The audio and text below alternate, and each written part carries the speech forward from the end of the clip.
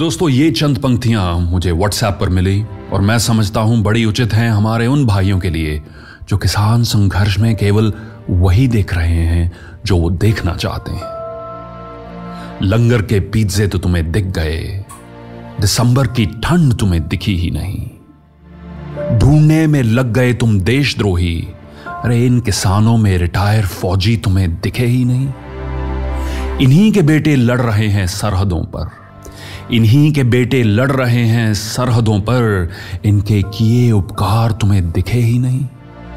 तन मन समर्पित है इनका इस मिट्टी को, तन मन समर्पित है इनका इस मिट्टी को, भला क्यों ये किसान भाई तुम्हें दिखे ही नहीं।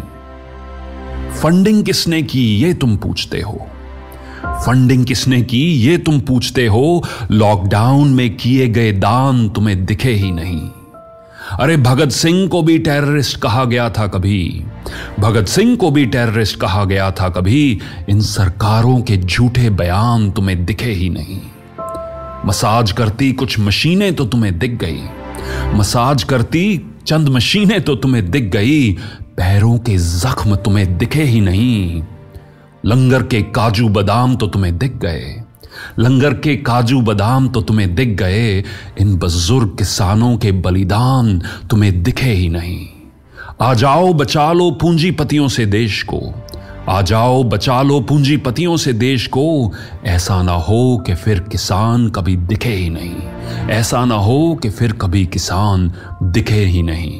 किसान मजदूर एकता जिंदाबाद।